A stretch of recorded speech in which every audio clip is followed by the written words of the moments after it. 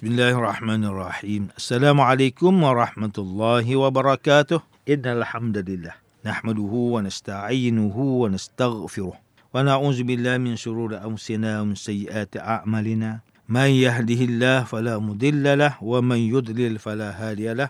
Asyhadu an la ilaha illallah wahdahu la syarika lahu wa asyhadu anna Muhammadan 'abduhu wa rasuluh. Allahumma shalli wa sallim ala sayyidina Muhammad wa ala alihi wa ashabihi wa tabi'in wa man tabi'ahum bi ihsanin ila yaumiddin.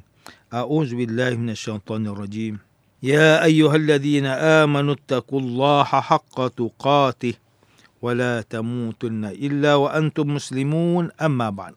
Yang berusaha Tuan Haji Ahmad Nazri Muhammad Yusof selaku penerbit rancangan tafsir Al-Quran dan seterusnya sidang pendengar yang dirahmati Allah.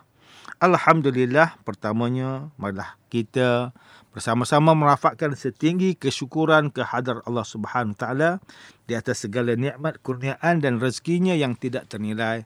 Selawat dan salam ke atas junjungan besar Nabi Muhammad sallallahu alaihi wasallam, ahli keluarga baginda dan para sahabatnya yang tercinta. Syukur kepada Allah Subhanahu Taala kita sudah berada di tahun baru 2023. Mudah-mudahan Allah Ta'ala memberikan kepada kita taufik dan hidayah untuk kita memahami tafsir Al-Quran dan berusaha untuk kita beramal dan menjadikan Al-Quran teman setia kita hinggalah kita bertemu dengan Allah Subhanahu Wa Ta'ala. Tuan-tuan dan puan-puan, para pendengar yang dimuliakan, pada hari ini kita akan menyambung kembali rancangan tafsir Al-Quran bagi siri ke-33. InsyaAllah pada kali ini kita akan membincangkan mengenai pentafsiran ayat ke-40 dan 41 surah Yunus. A'udzu billahi minasyaitonir rajim. Bismillahirrahmanirrahim. Wa minhum man yu'minu bihi wa minhum man la yu'minu bihi. وَرَبُّكَ أَعْلَمُ بِالْمُفْسِدِينَ وَإِنْ كَذَّبُوكَ فَقُلْ لِي عَمَلِي وَلَكُمْ عَمَلُكُمْ أَنْتُمْ بَرِيئُونَ مِمَّا أَعْمَلُ وَأَنَا بَرِيءٌ مِمَّا تَعْمَلُونَ. Dan di antara mereka ada yang beriman kepada Al-Quran dan ada di antara mereka yang tidak beriman langsung kepadanya. Dan ingatlah Tuhanmu lebih mengetahui akan orang yang melakukan kerosakan dan jika mereka terus-menerus mendustakanmu, wahai Muhammad, maka katakanlah bagiku amalku dan bagi kamu pula amal kamu.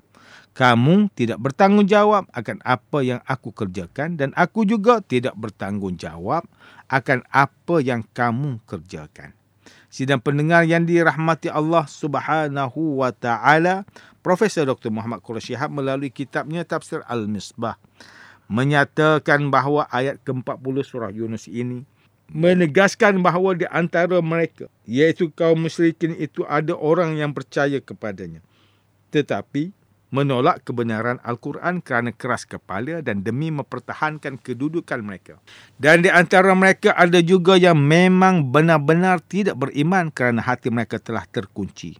Jika mereka bertegas tetap mendustakanmu, wahai Muhammad, maka katakanlah kepada mereka, bagiku pekerjaanku dan bagi kamu pekerjaan kamu, iaitu biarlah kita berpisah secara baik dan masing-masing akan dinilai oleh Allah serta diberi balasan dan ganjaran yang selayaknya. Sidang pendengar yang dirahmati Allah, Profesor Dr. Tengku Muhammad Hasbi As-Siddiqi menerusi kitabnya Tafsir An-Nur mentafsirkan ayat ke-40 dan ke-41 surah Yunus ini dengan menyatakan bahawa di antara mereka yang mendustakan itu ada orang yang beriman kepada Allah ketika itu datang mentakwil ayat Al-Quran yang jelas hakikatnya selepas mereka berusaha menentang dan menolaknya.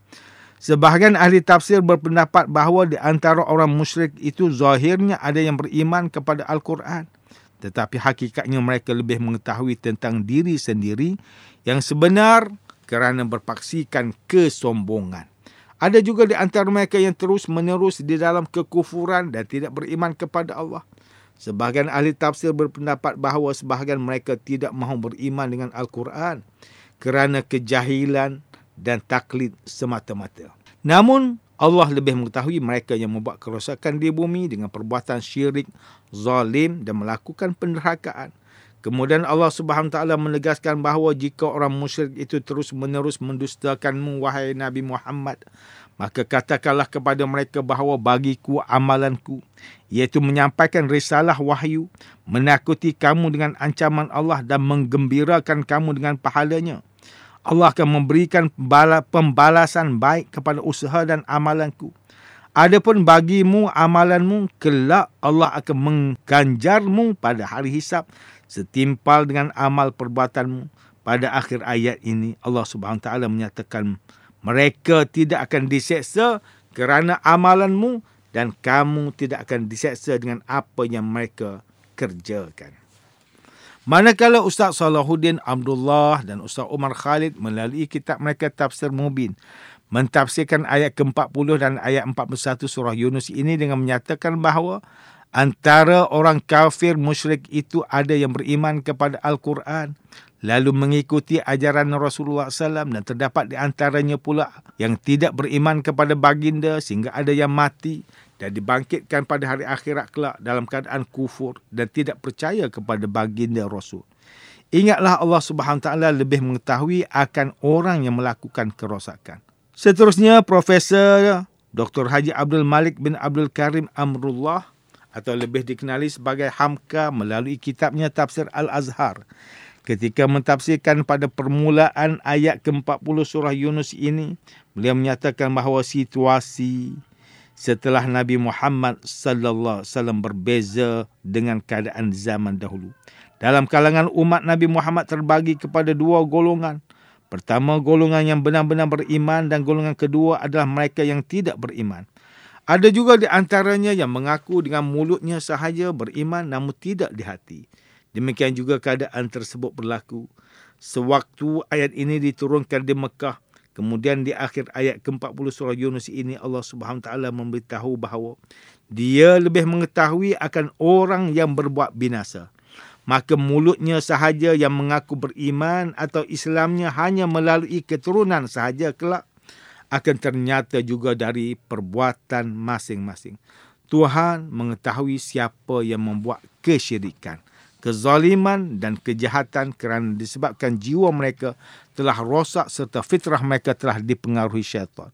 Orang seperti ini pasti akan mendapat siksaan di dunia, iaitu kegagalan dan kecewaan, sedangkan engkau, wahai Muhammad, yang menjadi utusanku pasti memperoleh kemenangan. Seterusnya pada ayat ke-41 surah Yunus, beliau menjelaskan sekiranya mereka masih bertegas untuk membantah, maka tegakkanlah amal masing-masing. Bagiku amalku kerana tugas Nabi Muhammad SAW hanya menyatakan kebenaran, menyampaikan dakwah, menyeru kepada kebaikan dan memberi khabar ancaman bagi orang yang menolak serta membawa berita gembira kepada orang yang beriman. Ayat ini memberi isyarat agar kita kekal konsisten di atas jalan ini. Istiqamah. Mereka yang memilih untuk kufur dan meneruskan pendustaan berdasarkan keyakinan masing-masing kerana penghujungnya pasti kebenaran akan tersingkap. Setiap perbuatan baik sudah pasti akan menatijahkan dengan perkara baik. Namun jika sebaliknya pasti membuahkan hasil yang buruk, sama ada di dunia dengan kekalahan dan kehancuran maupun di akhirat kelak dijanjikan dengan seksaan azab api neraka. Sidang pendengar yang dirahmati Allah, demikianlah tafsir bagi ayat ke-40 dan ayat ke-41 surah Yunus. Menurut pentafsiran oleh para ulama, kesimpulan dalam ayat ini menjelaskan bahawa terdapat dua golongan, iaitu golongan yang beriman kepada Allah dan golongan yang tidak beriman kepadanya. Allah Subhanahu Wa Taala Maha mengetahui siapa orang yang membuat kerosakan dan orang yang tidak membuat kerosakan. Orang yang tidak melakukan kerosakan ialah orang yang mentaati perintah Allah, sedangkan orang yang melakukan kerosakan adalah orang yang tidak mentaati peraturan Allah, bahkan menzalimi Al-Quran. Manakala di dalam ayat berikutnya Allah Subhanahu Wa Taala memerintahkan kepada Nabi Muhammad sallallahu alaihi wasallam agar tegas menghadapi orang yang ingkar, akan ajaran yang dibawanya. Rasulullah SAW diperintahkan untuk menyatakan bahawa beliau tidak bertanggungjawab atas perbuatan mereka dan mereka pun tidak bertanggungjawab atas perbuatan baginda. Dengan kata lain, bagiku pekerjaanku, bagimu pekerjaanmu. Segala perbuatan sekecil mana pun pasti ada balasannya. Begitu juga sebaliknya. Sidang pendengar yang dimuliakan, antara pengajaran yang boleh kita ambil daripada tafsir ayat ke-40 dan 41 surah Yunus ini ialah, pertama, Allah Subhanahu Taala memerintahkan Rasulullah SAW dan kaum muslimin untuk menjauhi orang mendustakan Al-Quran dan menyeleweng isi kandungan yang terdapat di dalamnya serta menjauhi perbuatan mereka. Kedua, ayat ini menambahkan lagi keyakinan yang mendalam kepada setiap Muslim bahawa sekecil apapun amal soleh yang dilakukan kerana Allah, pasti ada ganjaran yang dijamin oleh Allah sama ada dunia atau di akhirat. Yang ketiga, Allah Subhanahu Taala memerintahkan Rasulullah SAW dan kaum muslimin agar berlepas diri dari perbuatan orang yang tidak beriman dan menghadapi mereka tanpa sebarang kekerasan dengan menunjukkan akhlak mulia. Sidang pendengar yang dirahmati Allah, sekian sahaja rancangan tafsir Al-Quran pada hari ini. Semoga kita semua mendapat manfaat daripada perbincangan ilmu ini. Insya-Allah, mudah-mudahan kita akan bertemu lagi pada siri rancangan tafsir Al-Quran yang akan datang. Wabillahi taufiq wal hidayah. Wassalamualaikum warahmatullahi wabarakatuh.